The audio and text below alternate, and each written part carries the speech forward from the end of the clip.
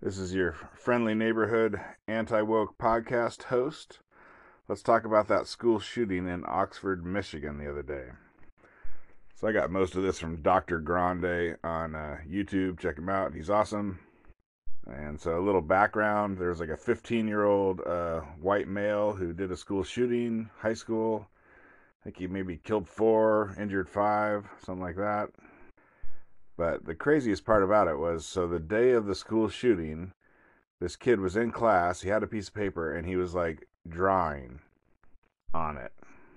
So he drew a picture of like a pistol shooting someone with blood, and he wrote on the piece of paper something to the effect of, I can't control my thoughts and I need help. Maybe something also about like life is meaningless or destruction is the only answer. I mean, just troubling things on a piece of paper. And so the crazy part is, so the teacher, sees that, takes him to the principal's office or whatever, and the principal or whoever calls in the parents. They have a meeting, and long story short, they send the kid back to class. Like you'd think in America now, where we're like super concerned about school shootings. I mean, I couldn't, that's like the biggest, whatever. That's the most like obvious example that I'm about to do a school shooting that I've ever heard of for any school shooting ever. And like this whole time, the gun is in his backpack. Now, did he have the backpack like on his shoulder while the principal or whoever the authorities were talking to the parents, and they sent him back to school? Or maybe they're like, "Where's your backpack?" Like, "Oh, I didn't bring it today," but it was really in his locker. I mean, we don't know that yet. But the whole time, the gun is on the school grounds. And I think they brought in like a school counselor, and the counselor signed off on him going back to class. I mean, it's the biggest bunch of incompetence I ever heard of. And so there's a few interesting like legal issues tied up in this. One of them is that this kid was charged with terrorism. Like murder, aggravated assault, plus 1 count of terrorism.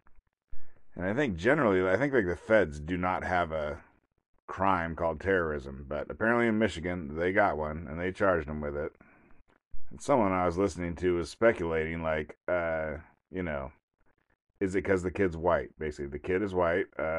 Is that why they charged him with terrorism? Because all across America, there's teenagers who are going around shooting people. There's all across America, teenagers are killing people with guns, but anyways, they don't usually bust out the old terrorism charge. And then they charged the parents with like 4 counts of manslaughter, which is no joke. It's a lot of prison time if they get convicted on all that. And it seems like kind of what it is they're like, the authorities are charging them with manslaughter because you should have known. You should have known that your kid was going to be a school shooter. And so, whatever, you're going to prison. And it's just a little weird because usually you don't send people to prison for saying you should have known something. But we'll have to wait and see I haven't seen an analysis on those charges and the court case. That's all in the future. And then so I guess the dad bought the gun for the kid, and so maybe that makes it different because otherwise,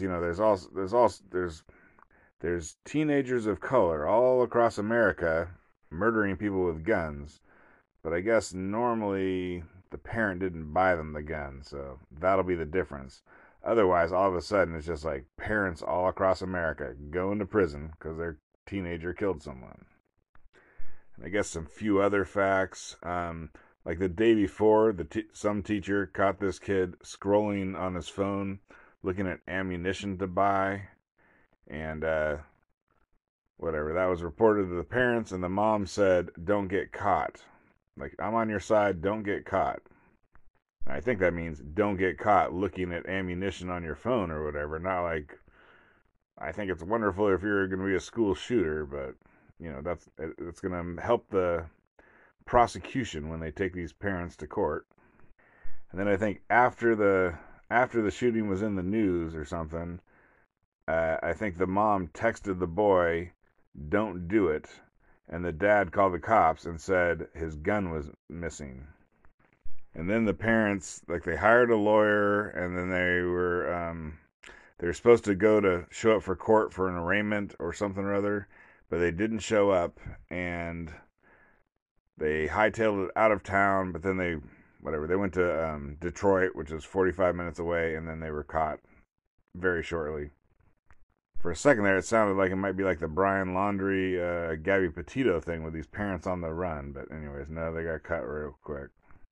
And so here's the anti-woke thing: is that, I mean, what's the difference between Wisconsin and Michigan? Well, for where I am in America, there is no difference. Those are the same places.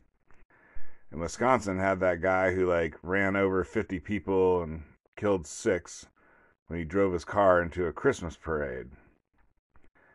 Like, was that terrorism? Like, I don't know if Wisconsin has a terrorism charge that you can bring against someone, but in any case, I think, this, I can't prove this. I can't prove this at all, but that was a black man who mowed down the parade versus this white kid who mowed down the high school.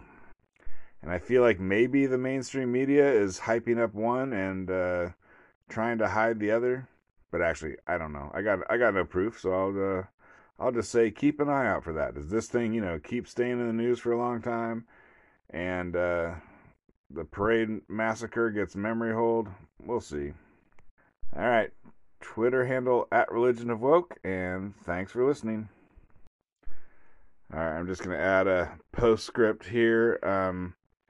If you go on Google and search for American inventors, like, it gives you pictures and names of American inventors. It doesn't just send you to various websites. And what was the race of the man who invented the TV, the radio, the car? Well, I don't know offhand, but anyways, I'm going to tell you, according to Google here, I'm going to give you the race of the various inventors. Like, the first person is Thomas Edison, and he's white. So it goes white, black, black, white, black, black, black, black, black,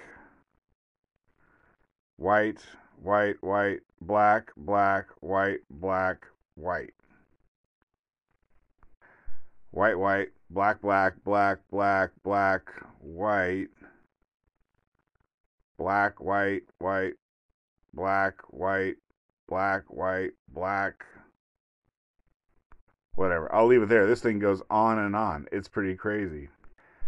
But I guess what's the point? If you think that Google results are not woke, that, like, they are not telling you what they want you to believe, and they're just telling you, here's an impartial view of the internet, then you're completely wrong.